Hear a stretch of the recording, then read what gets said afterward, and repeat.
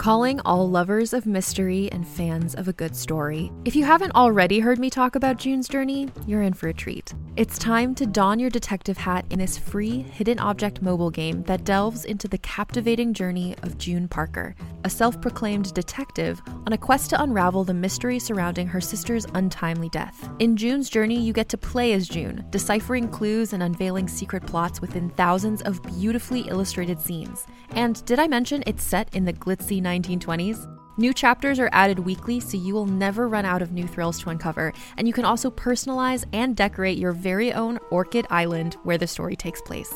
How sharp are your detective skills? Find out when you download June's Journey on your Android or iOS device, or play online via Facebook Games. Your detective journey awaits.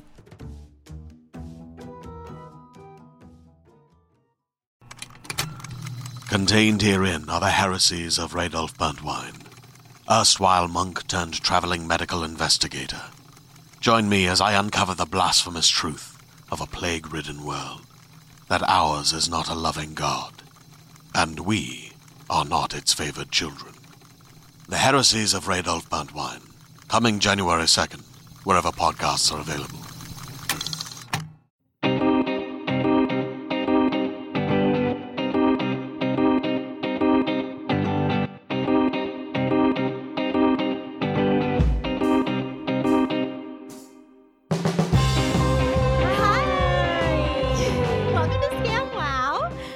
I'm Sue Smith. I'm Caitlin Brodnick, and we love scams. We love scams. Guys, we love scams. We are in the studio again for another fun scam. And just so you know, we are scam experts. We're not experts, so we're doing the best we can with these scams. You can't sue us because there's nothing there. Listen, we are not journalists. We're comedians. Yeah. Okay? So just think of that real quick and then just enjoy your time. Enjoy your time. Just let us let yourself tickle let your go. ears. Have fun. Yeah. Let us tickle your ears. We'll tickle them. We're fun. We have an amazing guest. I am so excited. She is a family favorite. My husband and I love her. She is a former director of news research at the New York Times. So she is a journalist. Oh, yeah. She's an expert. Yeah, she is a journalist. She's an expert on investigative research. She's a librarian, a teacher at CUNY Journalism, which is an amazing school. I can't say enough great things about it. She's reported. She's ran conferences. She's very smart. And she's here with us. Let's welcome Barbara Gray. Barbara Gray. Hi, everyone. I'm thrilled to be here. I just want to, we have a new name in the school, so I want to get that in there. It's the Craig Newmark Graduate School of Journalism at CUNY. All right, thank you. You know what? Because Barbara's on top of it. She's not what Sue and I are going to do. Sue and I are like, it's some New York school. She does her research.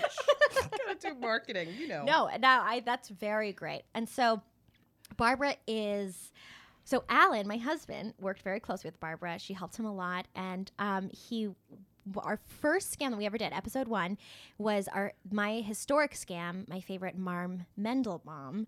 And it turns out that Barbara is working with a story and biography and learning about Marm's prodigy, which is Sophie Lyons. Yes.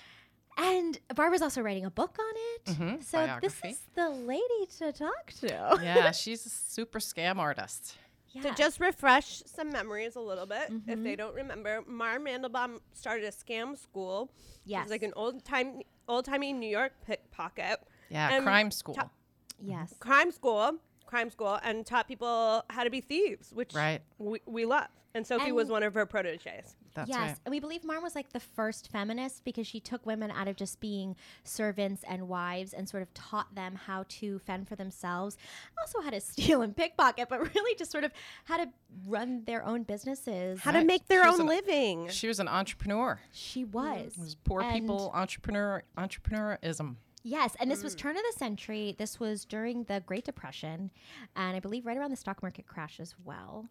It was the I'm lying. It was the 1800s. Okay. Yes. Get a root front. We were close. Yeah. That's good. No, Both Barbara of us were also in black and white both times. I'm like, old-timey. That's right. Yeah. That's Okay. right. So That's 1800s. Right. Yes. But the World's Fair was happening then? No. No. No and no. I'm thinking of two different scams. You're thinking of Gigi. I am. I think of Gigi scam. Sorry. Yeah, their heyday. Sophie's heyday was in the 1860s, 70s, and 80s. Okay. So, and Marm was already getting caught by the late 1880s. Okay. She was caught by the police and put on trial for all her scams, although she did escape. She escaped to Canada. Did. Yeah. And the Pinkerton Detective Agency. Yes. They were both being followed by the Pinkerton Detective Agency for a long time. So Sophie was raised as a pickpocket in... I think that's fascinating. She was first arrested in 1859 or 60 for pickpocketing, but she had this evil stepmother, and her father was pretty bad too. He was a fence, but they trained all of their children to pickpocket, and she first was arrested in front of the Barnum's Museum, American Museum on Broadway and Anna Street, and there was a group of kids picking pockets, and she used to have to steal 3 pickpockets a day. That was her quota, or she would get beaten. She wouldn't be allowed to enter her house. She would have to sleep on the sidewalk. And so, she... How old was she during this? She came from Denmark. She came to the New York from Denmark with her siblings. How many? And I think it was 4, and then 1 baby infant, which the father had come over with earlier. And she was 8 years old when she came. And probably when she moved in, she met her evil stepmother when they got there. They came on that awful Atlantic voyage with just the 4 kids. No parents? No parents. Oh. No record of her mother. I haven't been to Denmark yet, but no record of a mother. And her father had already gotten here with the baby infant Mary. And that they met this lady, Mary Levy, who was their new stepmother, who was really, really, really bad news. And, she taught them all, and they lived off the depredations of their children on the public. And she started, her parents would go to prison, and she would be off on her own, and she had her own little crew. And then she ended up in the House of Refuge, which was the first reformatory in New York City, in the country, actually. It was a pretty bad place, too. How old was she then? She was 12. Okay, so 12. She in the House of Refuge is almost like juvenile detention. Yeah, it was juvie. Yeah. And there were a lot of kids who were juvenile delinquents and thieves in New York City at the time. Right. It was a really rough place for children, especially poor children and immigrant poor children. So you mentioned like a location where she would go every day. It was Broadway and what? She would go all over the place. She would go on the ferries. She would go on the streetcars. But, what better place? Yeah, she got caught at the Barnum's Museum. But what better anywhere where there's a crowd is a great place for pickpockets. Yeah. Because a crowd is always moving. You're always getting jostled. You can't feel them fan you down for your, who has a wallet and who has a, stick pin and who has a watch. And you just have somebody, you work in a crew, somebody bangs into them, and then the other person, actually that you could walk yourself out of your own wallet, your own purse. Yeah. They just have to put their fingers on it. So. Oh my gosh. And it's also and when you have a crowd, you have like multiple eyes on it. It's almost like cheetahs or like a lion pack looking for like a wildebeest. They're all you can have 6 different kids around one person who has no idea. That's right. And they're all excited. They're going someplace. They're watching something. How did she get caught? There was a detective who had been watching because the crime had gone up outside the museum, and he had been watching outside to catch them because no one had been able to catch the pickpockets. I don't know that she was solely responsible for the increase in pickpocketing, but he had known her family. He had actually said that he saw her father one time. She was out in front of I can't remember what theater, but he was making her work outside the theater, and he had a cane, her father, and she was littler, probably 10 or 11, and this detective saw her father slamming his cane on the floor while she was working to make sure that she was paying attention, that she didn't get distracted, While pickpocketing. Yeah, and then he saw her, and most other people before she got caught the first time, she was a really pretty little girl. She had gray eyes and long curly black hair, and she just had a sweet face, and she was a charming little kid. And he knew her family. He knew her parents and what the whole family did for a living and who they associated with. And when he saw her that day, he wasn't persuaded by her adorableness, and she couldn't cry her way out of it. So she actually ended up getting charged. Wow. So she's in juvie at 12. Right. And then does she get out? Yeah, she got out. Yeah. Her mother, some of those kids would get sent out into indentured servitude. From there, right? They would go and work for farmers. Yep. They would be shipped out of there if they didn't have anybody, reliable to pick them up. But Sophie's mother had been offering officials hundreds of dollars the whole time she was incarcerated. Her stepmother, to get her out. So it's possible that she just bought her out. Mm-hmm. But sometime after that, Sophie met Marm Mandelbaum or became affiliated with Marm Mandelbaum. And Marm was the lady who taught her at this important time in her life when she's becoming a young woman that, like here's a great example of a woman with power, a woman with agency, and she didn't have much of a voice. She didn't use her voice like Sophie would eventually, which is what I admired so much about Sophie, because criminals didn't. Women and criminals didn't. They stayed in the background. And Marm was good. She was what they say, in the military. She was in the rear with the beer and the gear, right? She got everything done, and she didn't want to be out front, right? With no criminals did, and women didn't either. But Sophie broke that mold, and Marm helped her. Marm, taught her to use what she had.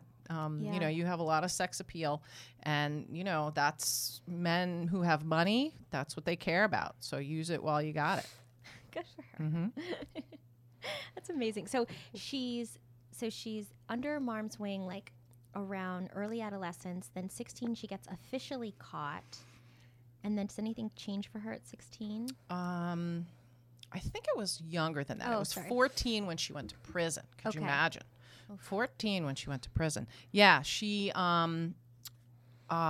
she went into prison. She did her time, and then when she got out, someone that she had met at some point at Blackwell's named Ned Lyons married her shortly thereafter, when she was around 16. He was possibly a year or two older, but not much. They were contemporaries. Oh, cool. Oh, great. And he was on his way to becoming a burglar. Okay.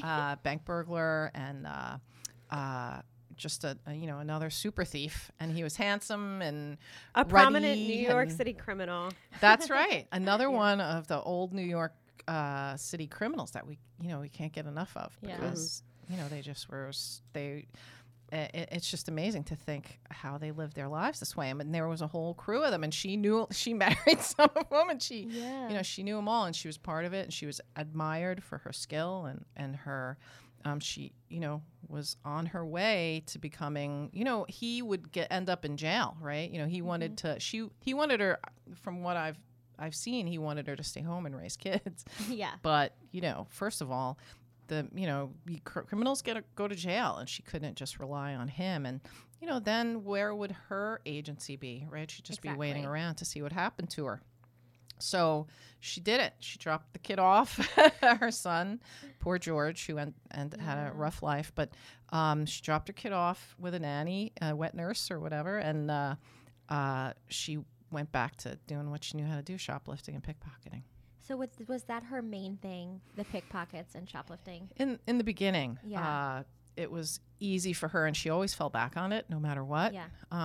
The other things that got more complicated as she got older, and she and Ned ended up in Sing Sing together when she was only 20-something, 21. Oh my gosh. And Sing Sing had a women's prison, and right across from the men's prison, and which they closed in 1871 because that probably isn't a good idea. And they escaped from from Sing Sing together, and That's they were so on the romantic. lam. And she was 21. It was a snowstorm. He picked her up in a sleigh and, Oh my and gosh. busted her out. He had gotten out a week or two earlier, and then they He's they like went to Canada. he's like the ultimate bad boy. Yeah, Picks her up in prison from a sleigh with a sleigh. Oh, That's right. great. It's very romantical. But Yes. but yeah, they went away for to Canada. They took off, and they were eventually caught again because they couldn't. She said he had promised her that he was going to give up his life of crime, but you know, you're good at what you're good at, and Right. I don't think she could. no, really drop it no, either. and they both went to prison. She went for a little bit of time, and then she had to make a decision about what her life was going to be next, and she moved on to first of all, she bought some real estate in Detroit, which is a smart thing Yes, to do, lady. And independent. yeah, but she also started to go into being a con woman, blackmailing and Oh, tell us more. Yeah. Wait, so Wait, did she break up with Ned?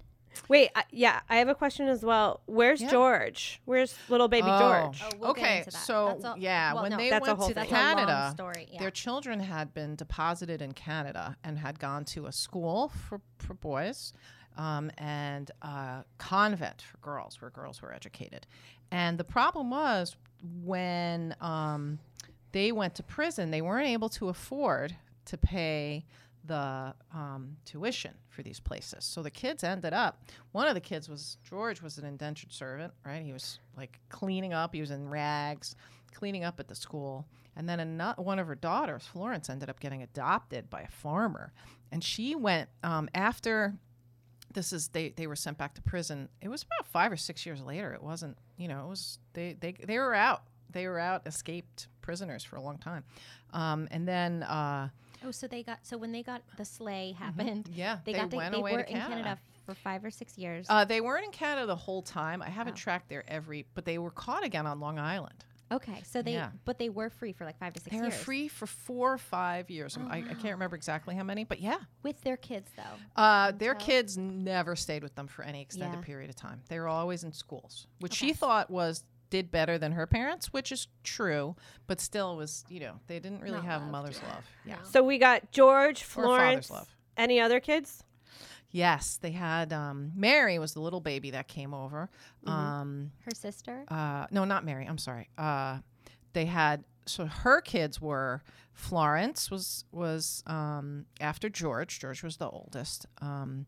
Florence, then there was another Mary, and then there was a Lottie, Lotte, and then last, who I'm not sure was, she had a couple husbands after Ned, and by husbands I mean, not in the legal sense, but Not husbands, but husbands. yeah, husband, yeah, and then there was, I believe his name was Victor, so the little one was Victor. Oh, wow. Yeah, so a bunch of kids. A lot of kids she did not love. No, left in the sort of the dust, Yeah. Yeah. So then they were in schools when they got arrested again. Yeah, and then Ned stayed in prison longer than her, because they tended to be much more lenient on women, especially mothers, and it was paternalistic, but it definitely was helpful in her helped case. her, Yeah. So she got out. She did go and rescue her kids. They weren't very grateful for it because they were super pissed at her, as you can imagine. But she went and collected them. She threatened the farmer who had adopted her daughter and said, "Hey, didn't I know you in Detroit? Weren't you visiting, houses of ill repute and stuff like that?" And she just threatened them, blackmailed. Yeah, so or just threatened that. Yeah. Probably none of it was true, but just Right. the fear that a woman, would say, "Come at you," like that. Oh, It was just scary. So she scooped up George, and Florence seemed to live an okay life.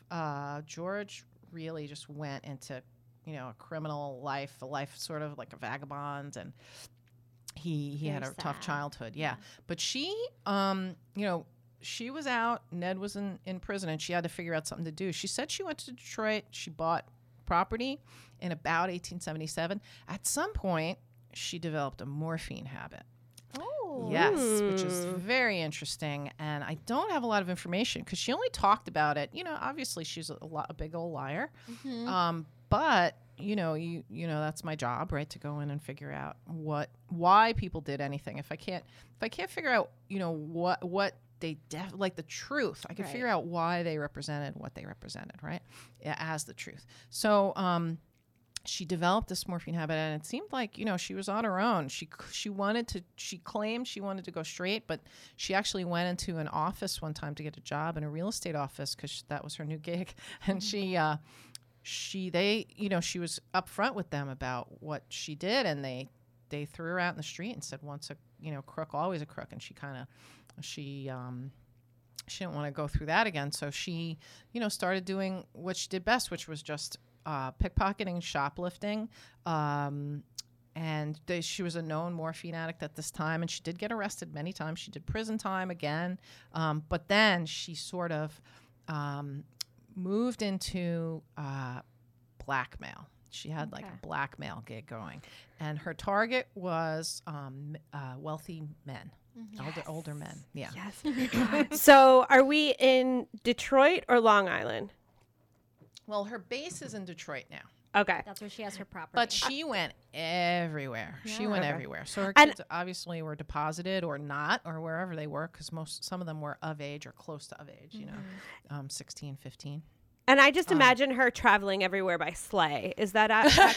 No. Okay. No, that would be cool. I guess she traveled. That's a really good question. See, this makes me think of good things when I talk about this. 'Cause it's always scary to go out with with information on a book that's not published yet. But I think that I'm being rewarded by like having conversations with people because you get such great questions about. It always helped me with my book to like try and explain what I was talking about, and then I very quickly understood like the thesis of a paragraph or a chapter. Yes. I was like, because once, and I would even do that while I was writing it with Alan. I'd be like, he's like, well, what are you trying to say? And I would say that, and he's like, you have to just put that down. Yes.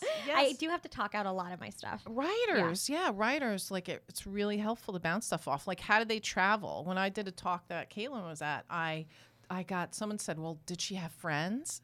Like, which is if someone asked me that about myself, I would like sob if I didn't have friends, but she just did not talk about that. That was not maybe because of the trust that she had. Yeah, it's a liability. So, but how did she travel? I'm assuming by train, right? By carriage, by, and she probably like robbed the whole way back. Yeah. But wouldn't that be such a great, such a great gig though? You get on a first class train, you have drunk business people, you walk by pickpocket. If she's charming and beautiful, she can sort of like do the Leonardo DiCaprio to go to any like level of the train. Exactly. In Titanic. Mm-hmm. Yes. That's my reference. And then the train sinks into the ship, and then they get the diamond. And it's perfect. They live happily after. Yeah. But I think like that, to me, if I was her, I would definitely do by train. Yeah. There's more pockets. Yes, there's more opportunities, right? Like on your way there, on your way back. But so she traveled all around the country. She would sort of base herself at hotels. And it seemed like she had partners in doing this. And it also seemed like she met a man named Hamilton Brock, who was sort of like a sportsman, like one of those sporting guys. He was into horse racing, but he also was involved in a lot of crime. He was based out of Boston, but he somehow met her, and one of her biggest, scams that she was caught for ended up in Boston. And but she was going around Detroit. She was in Columbus, Ohio. She was in St. Louis, and she would go to a hotel, pick her target. Then it was multiple targets in the same place, because the way they know is what she would do is she would go into the hotel and she would pick her target, invite them to come and meet her at the hotel because she had business to do. She wanted to buy property, whatever. She was a widow with children, and she always looked really good, so she always could pass. And she had really great manners, and it seemed like she had studied the manners of wealthy people. Yes. Yeah, at some point. A lot of scam artists we know have done that. Yeah, yes. And it's I would like to know where she did, but that's like brilliant. It's a lot of watching. That's what we know. Most scam artists that we study, it's just watching for hours. Really? Yes. We have to talk more about that. Yes. You pick it up, because there wasn't TV or anything like that. So it was either And books. was she literate at this time? She was, and she didn't learn to read till she was 25. Right. So around this time she was, because I think she was getting on in her 30s or her late 20s. When she decided to be when she was like had to blackmail. She had to figure out a new thing to do because she didn't have a husband to go around with her. So she would have them meet her, and then she would one man, he was an elderly man in Boston, a lawyer, and by elderly he was like 60, but apparently he was a little rough looking, a drunk 60. A hard 60. Rode hard and put away wet 60. But he so he came to the room and he said that she was so alluring and enticing, and she suggested that he take his clothes off so that they could lay down because it was warm, or I don't remember why, but they could get comfortable. And so he like really did it right away. And before she was sort of taking her things off very slowly, but before he could, go anywhere with it, she picked his clothes up and threw them in a trunk. And before that, she used to throw them out the window because there would be someone there. And the reason they know she would do multiple jobs in one spot was because this guy who owns like a cigar shop or something downstairs said he kept seeing people pantaloons flying out the window, multiple times. And then someone would come and collect them. But so she would demand money from them. And this guy, his name was Charles Allen. He said that, he said that she took off like 3 silk robes and then stepped out in like a full suit of like street clothes and it was ready to go. Yeah. And she apparently had obtained some of his checks ahead of time as well. And he was surprised to see. And he wrote a check. She wanted $10,000 and they agreed upon $1,000, which I'm not sure what that was then, but it was a lot. And he apparently didn't have that much in the bank. He almost did. But, for lots of other reasons, the bankers caught her. So she stood trial for it for the first time, and it was really interesting. And wasn't it that with all of this, he still was super humiliated? Yes. He was. I remember in your talk, Barbara did an amazing talk about this that I got to geek out over.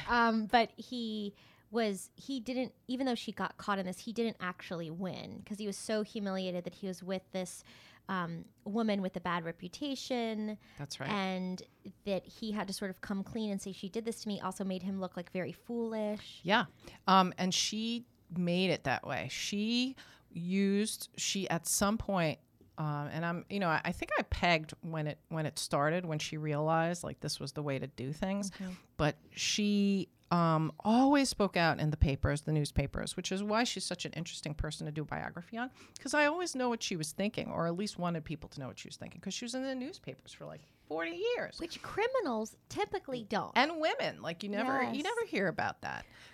So she would just, sorry. Go ahead. Wait, so the way it worked was she would throw their clothes out the window and be in a trunk. She locked them in a trunk, this guy's, yeah. The clothes or the man? The clothes. The clothes. Yeah, Okay. and then she left him in the hotel room and locked it from the outside. And Oh, said, she you would have be. to write me checks. Yeah. You can't get out get until them you back. write me a check. That's right. That was the blackmail part of it. I think also, Barbara, I might be totally wrong, but she said that she would humiliate these people and Yes. report them. She ended up doing it anyway. Yeah. But that was part of the threat to be I'll tell your business That's right. worker, I'll tell your families.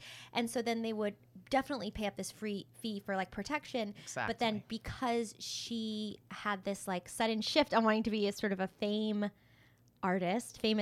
scam artist, notorious, yeah. really. So she still, would release the story. Yeah, or- she would claim that they were lovers, even though apparently, no one had seen this elderly gentleman in the company of a woman who wasn't one of his sisters in the past decade or something. But she was saying that he was a drug addict and an alcoholic, and every day in the papers he would open up the papers and see some other stuff that she was saying about him.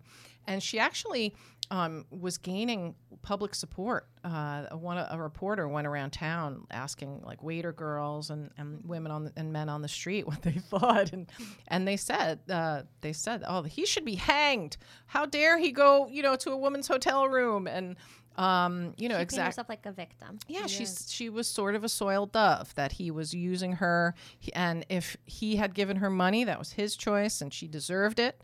And it ended up that she was excoriating him in the papers every day, and for a few days, and then it's actually suspected that he paid her bail just to get her the hell out of there. So to humiliate him. So what she threatened to do, she ended up doing anyway, just because he had the nerve to to report her to the police. Well, she got caught, and he testified against her, and she didn't appreciate that. No, yeah. And she was not acquitted, but it was a hung jury. They I think 4 for guilty, and then the other 7 were not guilty, or it might have even been closer. She was very close to actually going to prison. But, she always thought she could either buy her way out of there, and she did most of the time, before it ever got to trial, she could buy her way out of it. It was kind of, it sort of was like how, maybe I'm getting confused.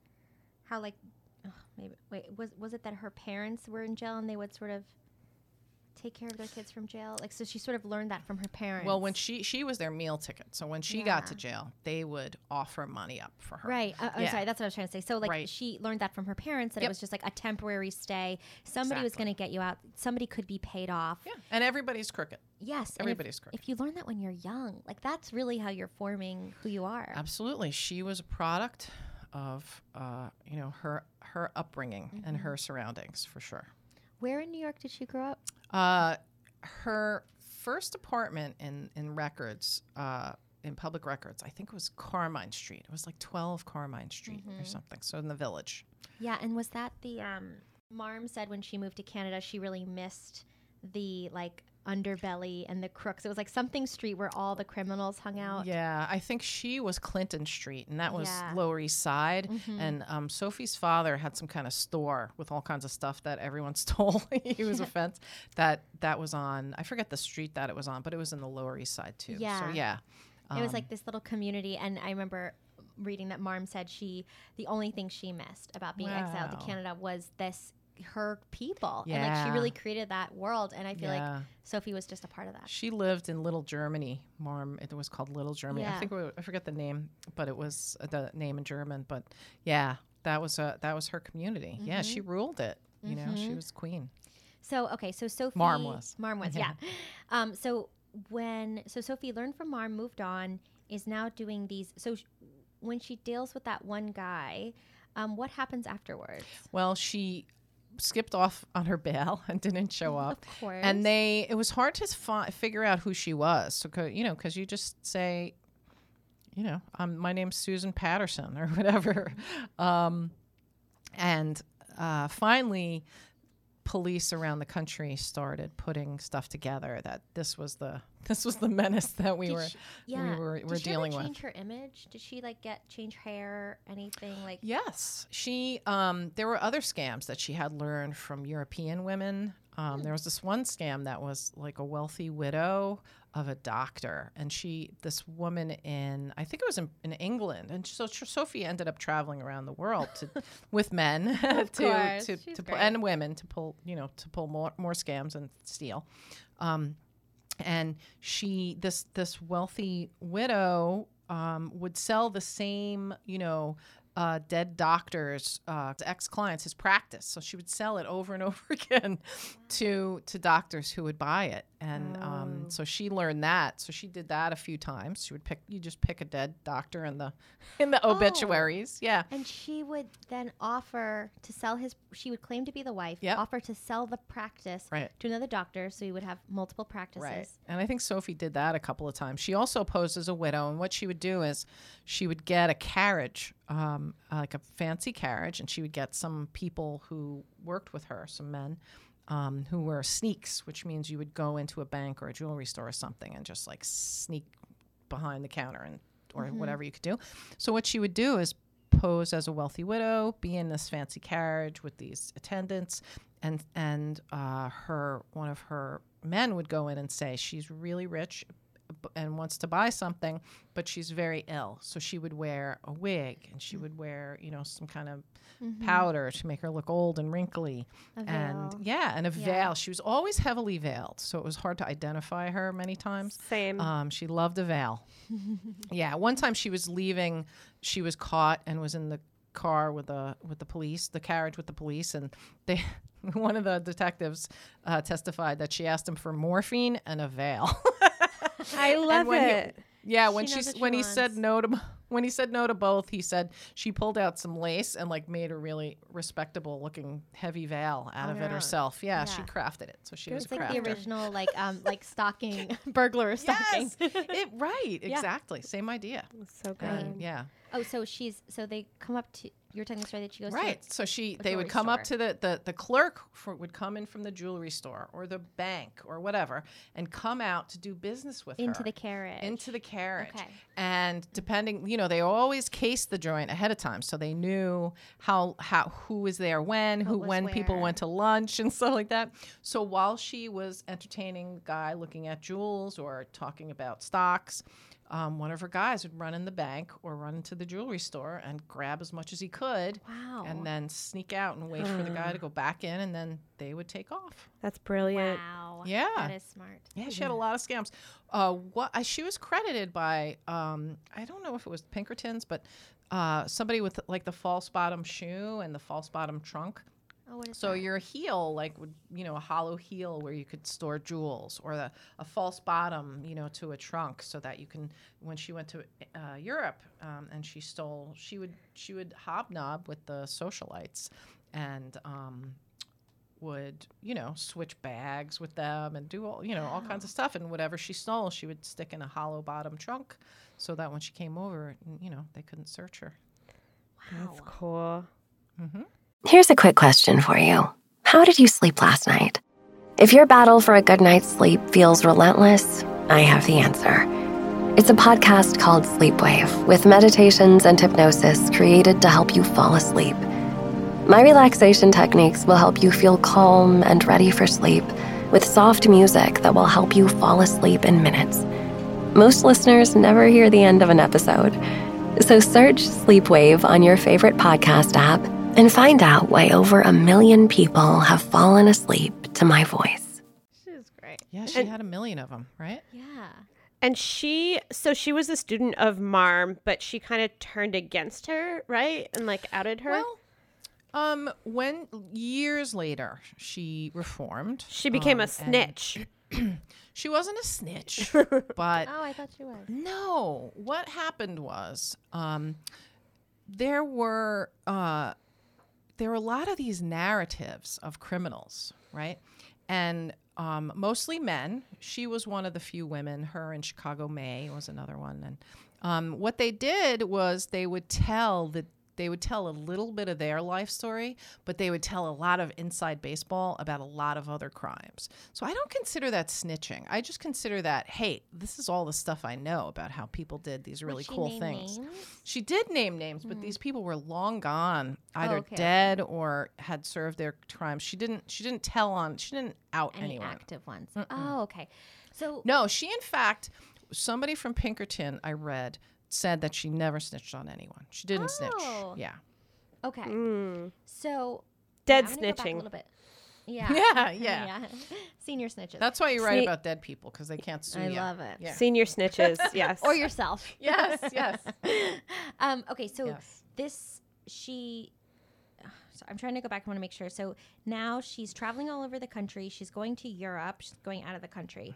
And does she have a new husband now? Where are Yeah. her kids? So, and she's in her 30s.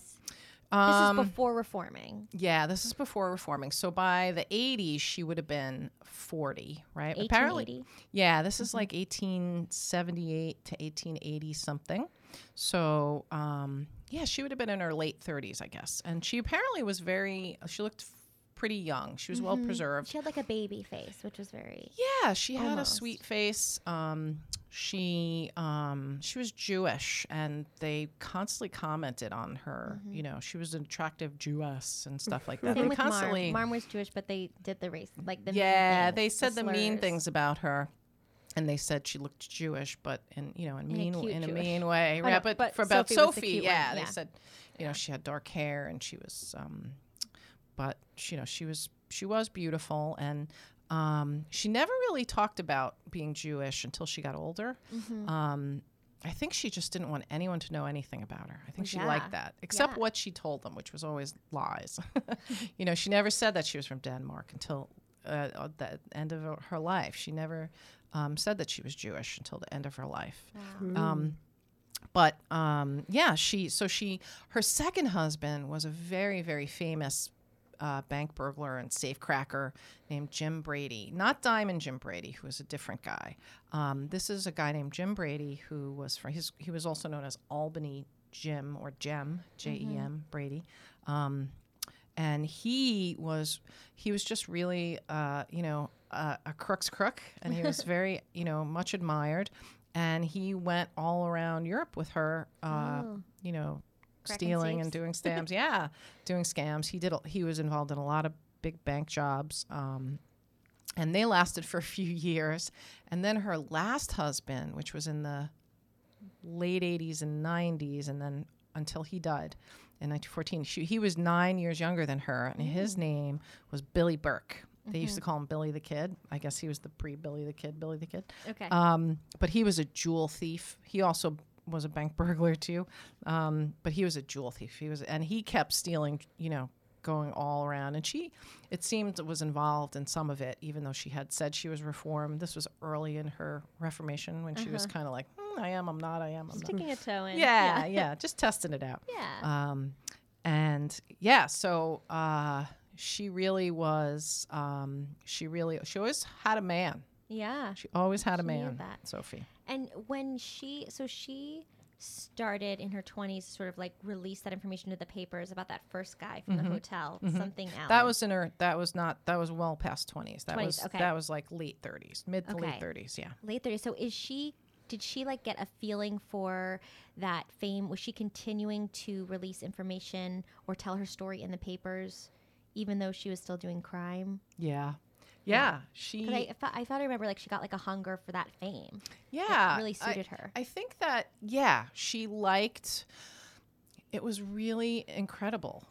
When I finally realized that, like how unique it was that she had a voice, a public voice as a woman. While also being a criminal. Yeah, and as a criminal.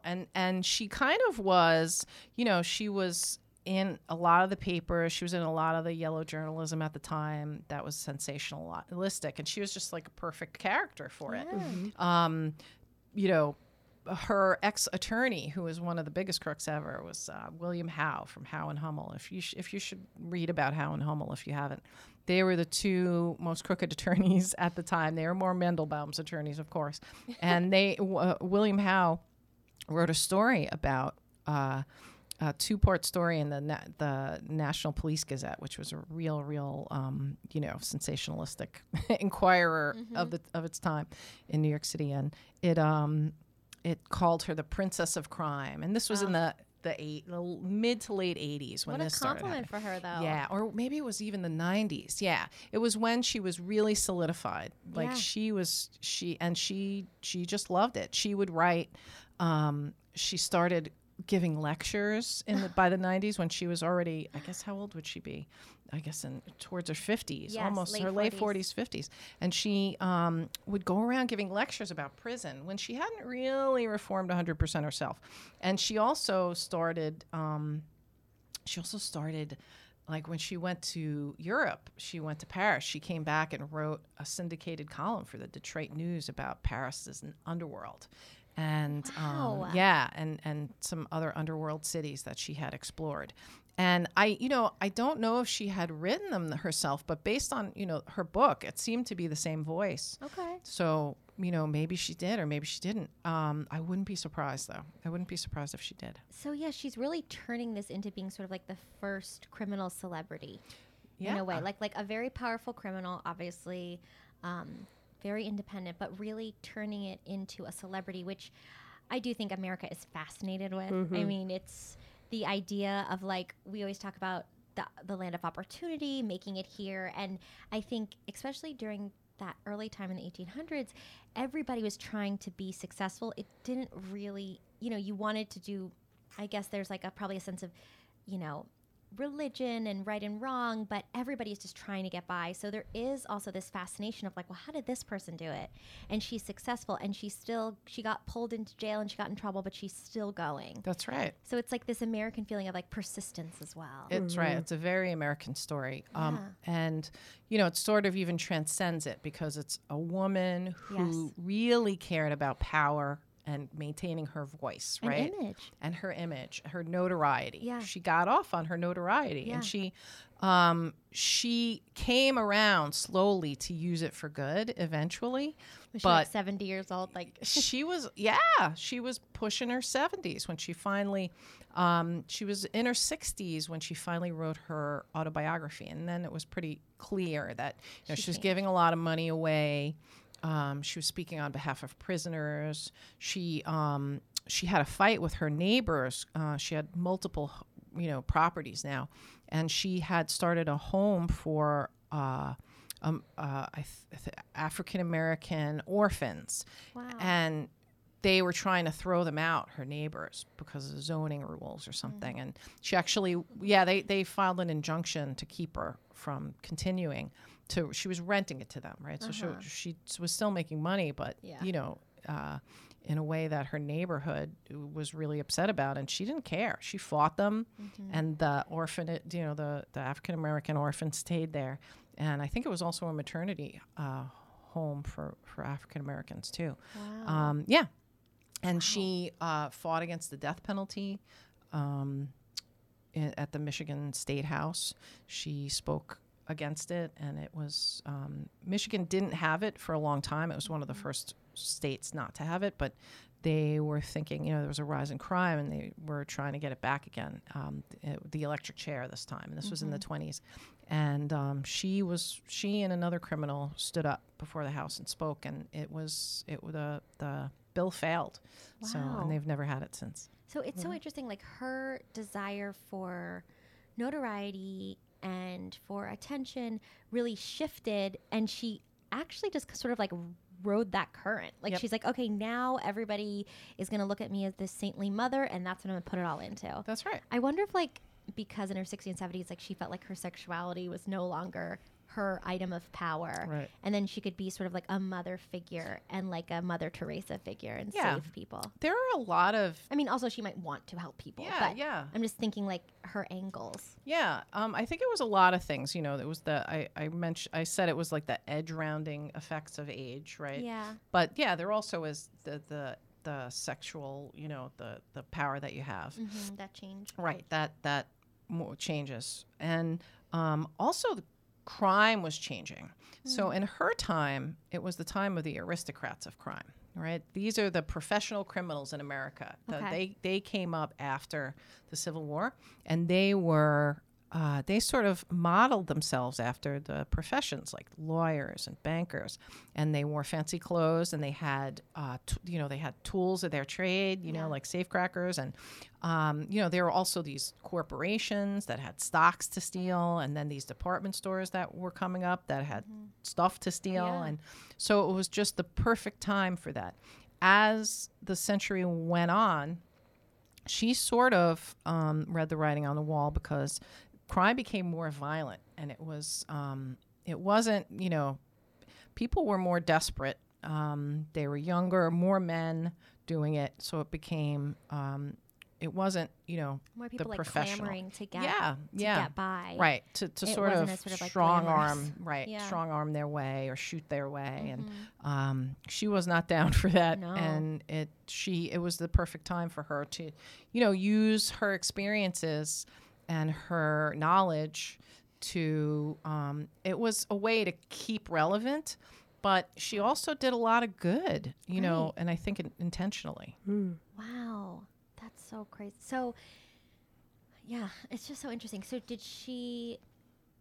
her children at this point, what was happening with George? Did she get reformed after George? Yes. Okay. She was still in the thick of it when George George went to the House of Refuge just like she did. George went to prison just like she did. He would run around with gangs, and he was a really small kid.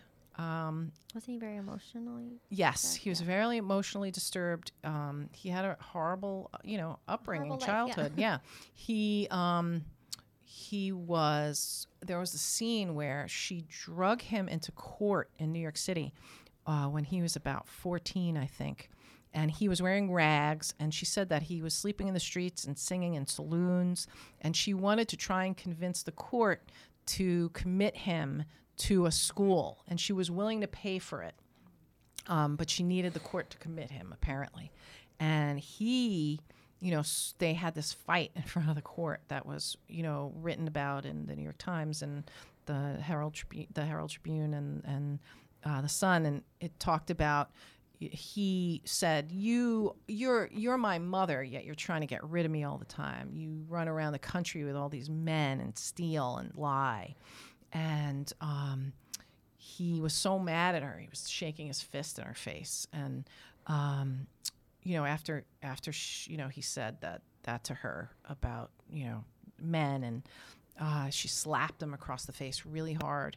And the judge was just disgusted with everything and said, we're sending him to the House of Refuge. And Sophie was like, that's not what I meant. I didn't want him to go to the House of Refuge. It's a bad, bad place. And the judge said to her, well, he's a bad, bad boy. Wow. And it just went downhill from there for him. He took a knife and went at one of the guards, and he ended up inadvertently slicing the tips of his left fingers off. Yeah. Could you imagine? And Yeah. he was released and then ended up going to prison to this reformatory called Elmira for boys in New York, where they tried to do some sort of reformation of them. They had religious training and education, and as well as hard labor. But he didn't do well there too, although they wrote a lot about him because he was really smart and he had so much potential and there was good in him, one of his teachers said, but there was so much, going against him. Yeah, he was just terribly troubled. Yeah. And he ended up he got bounced out of there. He aged out of there and went to Auburn prison, where he died a few months later of pneumonia. And Jim Brady, before he hooked up with his mother, was actually in Auburn prison with him, and another crook. They offered to pay for a first-class funeral for him, but the prison turned him down. And he, who knows what kind of burial he had. He was buried, and his mother didn't come. She just sent wreaths, apparently. But it was just heartbreaking because you read in it, like, they said so many amazing things about him. Like, he could have been a lawyer. He had a legal mind. He had so much potential, but he was just too troubled and no opportunity. Yeah, no. Yeah. Well, they just said he had bad in him. They thought that you were a criminal by inheritance, right? Okay. You were a criminal by heredity, and that there was no chance for him. So that was really sad. Another of her kids, Florence, she may have been I think she was the second oldest. She ended up having a big fight with her mother in the papers in Detroit in the early 1900s. She married a drunk and he broke her arm, and had a 5-year-old little girl, Florence, and she was an organ grinder on the street for pennies. Yeah. And Sophie, because Florence said such bad things about Sophie just couldn't be bothered, to rescue her. To not help her, yeah. Wow. Yeah. What happened to Florence? Well, it seems like Sophie must have helped Florence at some point. She referred to her in the papers as a perfumed vagrant. I don't know what that means, but she ended up okay. Sophie did give her money when she died in her inheritance, and she gave some to the other children. But most of the money that she left when she died in 1924 after she wrote her autobiography and gave a lot of money away. She still had what was about $3 million in today's dollars left, which is pretty amazing, right? Who knows how She's much a of it was boss. ill-gotten gains, but Yeah. she was impressive, and she was an entrepreneur, and she gave, in addition to her children, she gave a lot of money to establish a home for the children of prisoners, right? Which made me think, she's thinking of herself, because she herself was the child of prisoners, but her son George, how much he really, really, really suffered because of the choices she made and what she did. Do you think his fall was really like a shift for her, because she went from so many shifts? Clearly, I mean, she's like Madonna. She's had so many transformations. She's really like the 1800s Madonna. And George really falling and passing away. Did she ever write about regret of that, or like how she was as a mother? Was she writing at that time? Because I know she was constantly publishing. Yeah, which was so interesting. You she could really published a follow lot her. of stuff, Yeah. which was interesting. She was talking mostly. She was cited in the papers and in legal documents. She had lots to say in the courts and stuff. Did she talk about her shift? She didn't. She didn't talk about. She did talk about her. Her deciding to do good, but she didn't talk about George. Mm-hmm. She didn't talk about being addicted to morphine. I'm sure like a lot of that happened at the same time, though, from what I can tell. And the fact that at the end, and when she died, they were thinking that she may have been murdered by criminals she was trying to reform in Detroit. I know, it never ends with her. She's always she had to go out with a bang. But, the fact that George was on her mind, I think, when she, gave her, wanted to make sure that a lot of her money went to the children of prisoners, that it had a big, big effect on her. That she really, what she did talk about was she always tried to do the best for her children. She did better than her parents, but, that had to weigh heavy on her. That's so crazy. I just think it's so fascinating, because she did a full shift. I probably read that wrong. I thought that she went against Marm, and everybody was really mad at her for turning on them and like turning everybody in, but that's not the case. No, when she wrote her book, she wasn't particularly nice to Marm. She wasn't really nice to anyone. She was like, well, this is what these people did. It was sort of bragging, like not even humble bragging. It was bragging about like, look at all this cool stuff we all did. Right, and was then like her style. Yeah. And it was very much the style of criminal currency. Narratives at the time. Yes. You told everything you knew, right? And that gave you you had power credit, because you knew all the ins and outs of other crimes that happened. And but yeah, she wasn't kind to her. She called her fat and ugly. And she probably thought, man, maybe she wasn't that great. Maybe somebody who has a school of crime isn't all that great, you know? Maybe she was just another person who took advantage of me. Right. But she never said that. What she just said was, like, look at how smart this lady was and all the stuff she did. And, yeah, she wasn't that attractive, but she didn't meet a happy end, which was the point of everything. And I don't know that she met a happy end, though, either. Although I think she was pretty, proud that she kept relevant. She had her side of the story out all the time. And actually, at the end of her life, there was, I forget what the guy's name, but he was a detective in New York City. And he said, my hat's off. He wrote a piece on her. My hat's off to Sophie Lyons. She's somebody I believe could have done anything. And she did she did bad things, but I believe that she's reformed, and I'm impressed with all the good things that she's doing.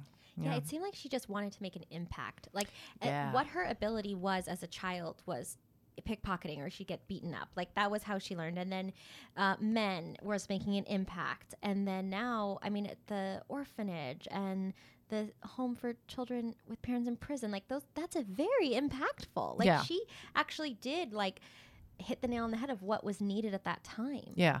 Yeah. She did. She wanted, she definitely wanted to make an impact. I never thought of it that way.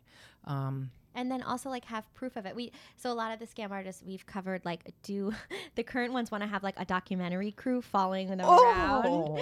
Like we just talked about Anna Delvey. She had a cinematographer documentarian What? go follow her to a vacation because she's like, you'll never know I'm going to sell this. Then the Fire Festival guy had people following him, just doing whatever he was doing.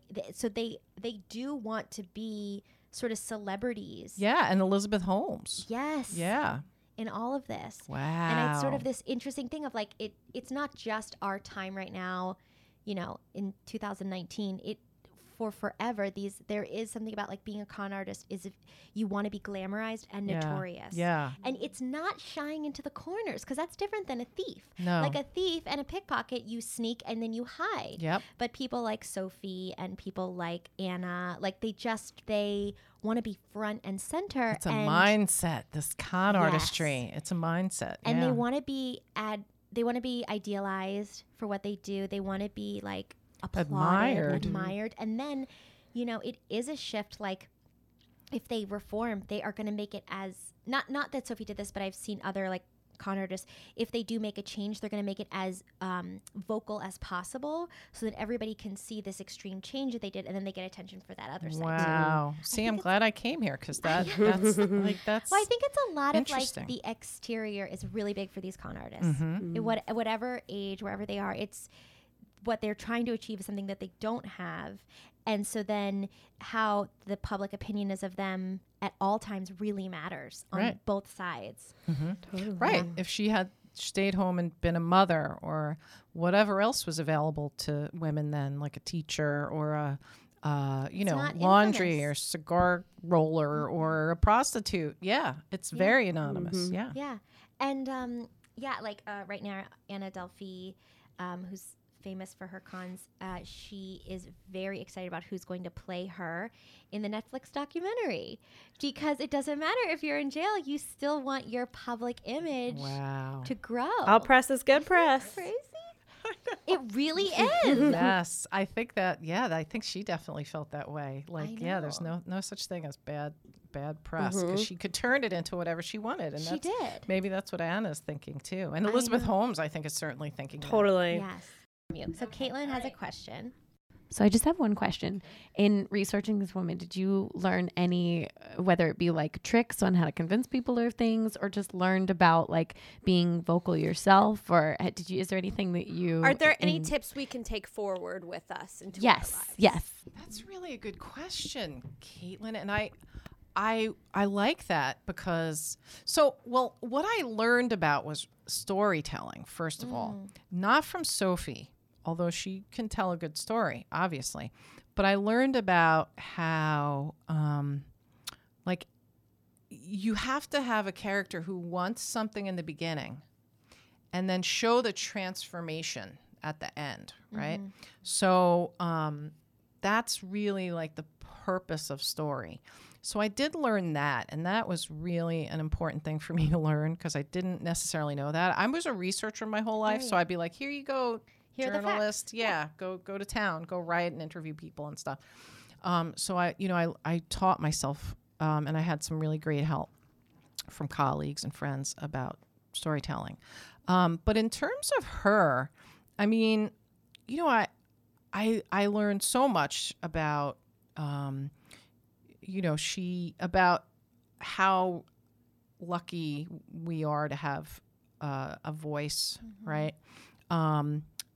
Like a passion to a skill that you have, right? And hers was, I guess, misapplied, right? But she was working with what she had, right? She got to be the best of the worst, right? Yeah. And then she really made something of it in the end, right? So she was that kind of person, so I learned that.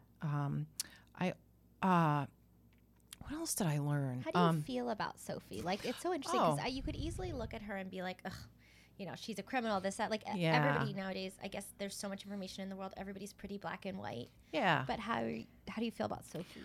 Well, I do admire her. I have to say, I admire her because, I also got, when I was writing this, it was originally a thesis, and I got to read a lot about, feminist biography and telling women's stories and even criminal women's stories and how important they are to help women realize alternate paths, right, in life, right? And it doesn't even, it's not like go be a criminal. It's just like there are different ways that you can handle things, right, that aren't the way that men do, right? Yeah. Because we always get to learn. It's like, I used it as an analogy that, it hurts our hearts when they test all the medicines and do all the medical research on men, and they don't, do it on women. That actually like impacts us. And it's the same way when we don't hear women's stories. We haven't heard, all these generations and generations of women's stories that have been lost. So, what I did learn was when she was alive, she never let anyone forget her place in the history of crime, right? Or in history in general. And I thought it was really like a worthwhile thing to do. Really proud of her accomplishments. Exactly. Yeah. She felt like she had professional skills that she brought to the table, and that, that don't undersell it. Yeah. Or ignore it. Yeah. Yeah. And the fact that I could help like reintroduce her as part of the old New York and crime, which we are so fascinated with. So I learned that, and that meant a lot to me too. To think about, make sure that you have a voice, that you use it, that you like the whole person. Yeah. I think that like she's like such an example, and really you could look at her career as the example of like she does the whole spectrum. Yeah. And I think she also like it seemed with her representation of herself, she wanted people to see she did the whole spectrum. Yeah. She was proud of that too. She was proud of a lot of what she did. Yeah. I do feel terrible for her children. Right. And it just also affected me that no one really talked about what a bad job her husbands did, or her husband at least did. That they talked about her in the newspapers, like what a shitty mother she was. And no one ever said that about her husband, who was an equally shitty parent, right? Yeah, or non-existent. Yeah. And, there's a lot to be said for someone like the potential of humans and of women, someone who went through so much stuff and overcame so much stuff and was so resilient. It really is a story of resilience and redemption. And it has so many ties with, modern ties like incarceration, right? And addiction and, just like a women's voice in the public realm, all that stuff about Mary Beard and how the gamers, how women are treated when they have a public voice. They use their public voice. So there's so many, things that resonated with me. Yeah. And, she's definitely not all bad. This makes me really want to speak to Frank Abagnale now, because I always loved that story, Catch Me If You Can. And just to get, to talk to him about her. Is he alive? I think he is, definitely. I think he's still alive. I'm sure you could reach out to him. Yeah, I know I could. He probably would be into it. And be flattered to talk. Yeah. I would like to talk to him about this. But it's endlessly fascinating what you guys are talking about. Thank you. Like what your topic is. Yeah. I love Well, this. thank you so much, Barbara. We really appreciate it. This was such a treat. Yes. Thank you. So I loved it. I learned a lot as well. You really just brought our sitting here. podcast up to this amazing level. Academic. So fancy and smart. It's So my great. pleasure. So Barbara, are you if people want to reach out or connect to you, what's best? Twitter? Yeah, I'm on Twitter. It's @Barb Gray with an AY. Yeah. Great. Oh, guys, she's the best. She's our family favorite. Aw. We love Barbara. Yeah. The Allens are awesome. Yeah. So if you guys we love you listeners as well. If you have any questions, you want to contact us, we always have our hot tip hotline, which is my favorite thing because no one uses the phone anymore. And the number is 347-509-9414. You can call us. You can tell us if you've been scammed. Give us a hot take. Also, always slide into our DMs on Instagram. I'll respond to every single person. Yeah, and you can always email us at scamwhopodcast@gmail.com and rate and review us on whatever platform you're listening to us if you have something nice to say. That would be great. Only nice. We're too sensitive, guys. We're very sensitive ladies. We're very sensitive ladies. And thank you to our producer, Caitlin and Barbara for coming in. And yeah, we'll see you guys next week. Bye. Bye.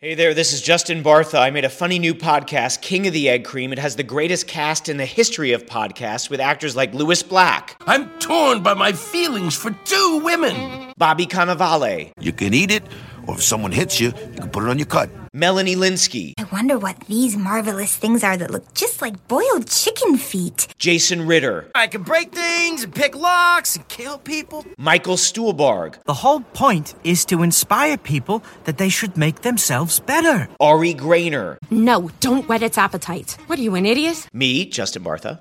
That's not just any egg cream, that's a Lemke's special. And all narrated by the hilarious Richard Kind.